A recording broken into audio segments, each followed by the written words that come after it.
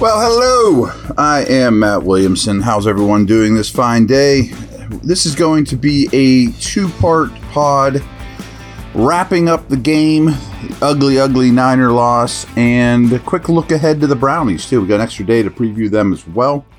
So, as usual, I found some stuff, reacted to some stuff, and here's some things. First half, we're going to talk about the game, the one we saw. Pittsburgh opened the game with 5 consecutive 3-and-outs. I think you probably all know that by now. But how about this? 7 of the Steelers' 10 drives lasted 4 plays or less. I mean, pretty brutal. Only 3 generated 5 plays or more. Blah. Here's a little bit of good news, though. 2 things of good news. Pass rush win rate. That is a ESPN stat. And the Steelers' pass rush unit had won at a 62% clip in week 1. 3rd best in the league. I wouldn't have thought it was in the top 6 or 7. I mean, obviously Watt had a lot to do with that. This guy we're about to talk about had a little bit to do with that. Highsmith did some good things. Along those lines, actually go to the site right now, and I'm not trying to spin what happened Sunday positively, but I decided to do my article this week on who were some guys that didn't stink besides TJ Watt, basically. And this name is on that list. I didn't know this little nugget until this morning. This was already up, but it kind of reaffirmed what I thought of what I saw of Keanu Benton. And I am so psyched for this player, and I hate the Cam Hayward news. Not loving the Deontay news either. But I think this is a golden opportunity for Benton to step up and play basically an every down role. And Pro Football Focus came out with their highest graded rookies from week 1. Any rookie. Benton was number 2. The Wisconsin product showed his run stuffing ability in week 1 against the Niners, earning a positive grade on over 11.8% of his run defense snaps. And perhaps more impressively for a rookie, he earned no negative grades on those snaps. It's great. Not only did Benton earn the 2nd highest grade among rookies in week 1, that's across the NFL, folks, but he was also the Steelers' 2nd highest graded player behind only TJ Watt. That's exactly what I saw, too. That's exactly what I wrote. Good to hear. I like to talk defensive or snap counts with you guys. We did some offensive stuff yesterday with the skill position players. But there was 68 defensive snaps. Patrick Peterson played 67 of them. Now, I do think that Peterson and Porter played 7. I think that's going to be highly Niner specific because I don't think they wanted the rookie out there getting manipulated by Shanahan and all that. And Peterson's experience, familiarity with the scheme, I think was part of the game plan as well. Plus, I don't think they wanted to use a lot of outside corners. I just think they wanted bodies that were very comfortable in the middle of the field. Now, did it work out? Not particularly well. But I think that was a game plan thing, and I think that will change a lot against the Browns. So again, Peterson 67 snaps, Porter 7. Sullivan only played 13 as a true slot, which with King being around, maybe Sullivan stuff's going to dwindle. Some other notables. Neal played 33. I mentioned that expected a lot of big nickel, and we got it. Of the linebackers, Holcomb played 53. Alexander played 47. Roberts played 29. And I thought Holcomb really struggled. Some of the D-tackle stuff. Adams played 34, which is too many for him. I didn't think he was horrible, but it was too many. Loudermilk played 31. He's falling out of favor very quickly for me. My man Benton played 29. That needs a bump. And Leal played 26. His will bump as well. On the edge, Herbig played 16 snaps. Impressive. Now, I think this is very noteworthy too. Special team snaps. Herbig led the way with 20. Now, I think I need to double check. Unlike some of the other core guys, because the next highest are 17. Herbig must be on field goal, extra point block team because these other guys wouldn't. So, yes, he has more than everybody else by 3 snaps, But really, I'm concerned about kickoff return, punt return. And this was really intriguing to me is I always talk about 5 core special teamers. Well, they may have more of them now, just based off of one game. So Herbig led the way with 20. All these dudes played 17 exactly, which must have been all the kickoff return, punt return. Pierre, Hayward, just like last year. Robinson, Boykin, just like last year. Riley, Killebrew, just like last year. So Pierre, Hayward, Boykin, Killebrew were core, heavy special team usage guys last year. Now you throw Robinson in the mix, throw Riley in the mix, Herbig in the mix. So you're way past 5. Plus, Landon Roberts played 14 special team snaps. So he's knocking on the door as a core guy, too. So that core is bigger than it usually is. See if it works out better or not. Who knows? 2 other Niner notes I just wanted to make. I don't know if you even care, but I was very, very impressed with the Niners wide receiver blocking. And it's very important for springing long runs, especially Ayuk. Debo does it all the time. But Ayuk has really turned the corner as a player, as we saw. And frankly, I thought the Steelers receivers blocked okay as well. I kind of mentioned that in my article. Go check that out.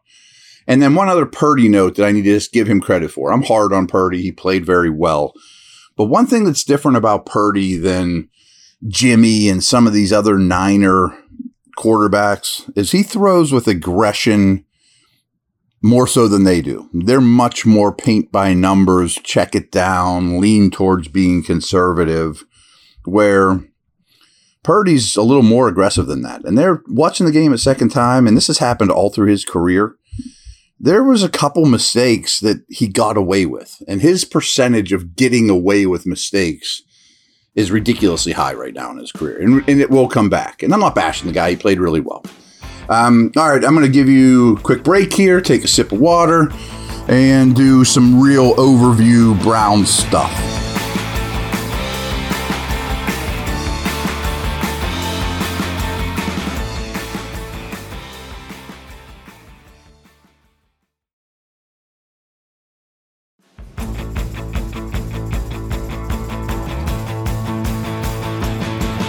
All right, you guys know I do my stat pack every week.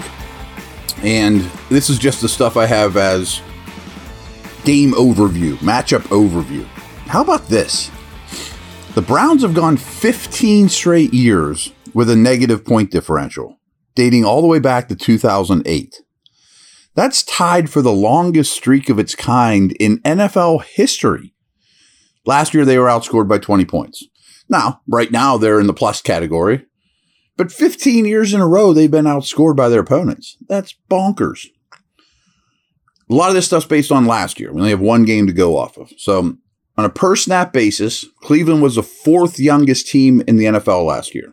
The Steelers' offense was the youngest in the entire league, and the Browns' defense was the 2nd youngest on that side of the ball. And overall, just 7 teams were younger than Pittsburgh on a per-snap basis last year. And that includes some old dudes like Cam Hayward, etc. Last year, the Browns scored 42 touchdowns. Their opponents also scored 42 touchdowns. Cleveland's running game averaged 4.7 yards per carry, but the Browns also allowed 4.7 per rush. Even Steven. Cleveland was penalized for offensive holding more than any other team last year. They were called for offensive holding 20 more times than their opponents, and on average, they handed their opponents 11.3 penalty yards per game just in holding calls. Like their hockey over-under on holding calls was minus 11 yards per game. It's crazy. And everyone talks about their great O-line, which is really good, but sure sounds like they hold a lot. Cleveland finished the 2022 season 2-6 in one-score games. And why I bring that up, history shows you're more likely to get closer to 500. That's a little bit of bad luck from the Browns.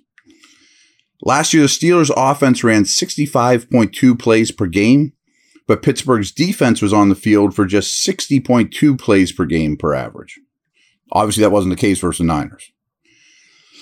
Last year, just 43% of Pittsburgh's touchdowns came through the air, the lowest percentage in the entire league. However, the Steelers' opponents scored 81% of their touchdowns through the air. That was the highest percentage in the league. The Steelers were 7-0 in games last year when they scored first, compared to 2-8 when the opponent got on the scoreboard first. We saw how that went with the Niners. Interesting Myles Garrett, TJ Watt stuff. So coming into this year, these two were drafted the same year. They're tied for the most career sacks per game all time at 0.9 sacks per game. And Watt leads the NFL with 77.5 sacks since entering the league in 2017. Remember, he missed a lot of time. He has 77.5 sacks. That's the most, not per game. He also is most per game, tied with Garrett. Watt is also first in quarterback hits and forced fumbles during that time. Last week, Watt and Garrett combined for 4 sacks, 3 by Watt. Also forced 2 fumbles and recovered 1. Watt, that is. So these two will always be linked. In week 1, the Browns produced 21 first downs and gave up just 6 to Cincinnati. They possessed the football for just under 36 minutes. Meanwhile, the Steelers possessed the football for just 22-37 in their loss to San Francisco. This is nuts. I think I might have mentioned this yesterday, but with the exception of the Chiefs, and the reason the Chiefs are an exception is after the Chiefs played the Niners last year, the Chiefs had a bye. So they're out of the equation. They did not play the following week after playing the Niners, nor did their week 17 opponent because the season ended. So there was 15 instances when a team played the Niners and then went to play another game the next week. The record of those teams? 0-15. First time in NFL history that's occurred. Steeler fans don't like hearing that. So if you played the Niners the week before, you lost the week after.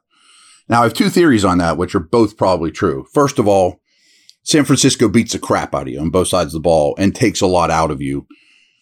Certainly true last week. And oh, by the way, now the Steelers have a bunch of injuries. The other thing is the Niners also played a very bad schedule last year. So you beat a bad team and then that bad team loses to Team X. So, but still, 0-15 the week after playing the Niners last year. First time in NFL history. How about this? We talked about some stuff about leading at the half and winning at the half, all that. Dating back to the 2019 season, the Browns are 3-25 when losing at the half. Wow. Last thing I got here, you guys probably know this now. Last week was the Steelers' greatest margin of defeat at home during the Mike Tomlin era. Not great. All right, everyone. Take care. See ya.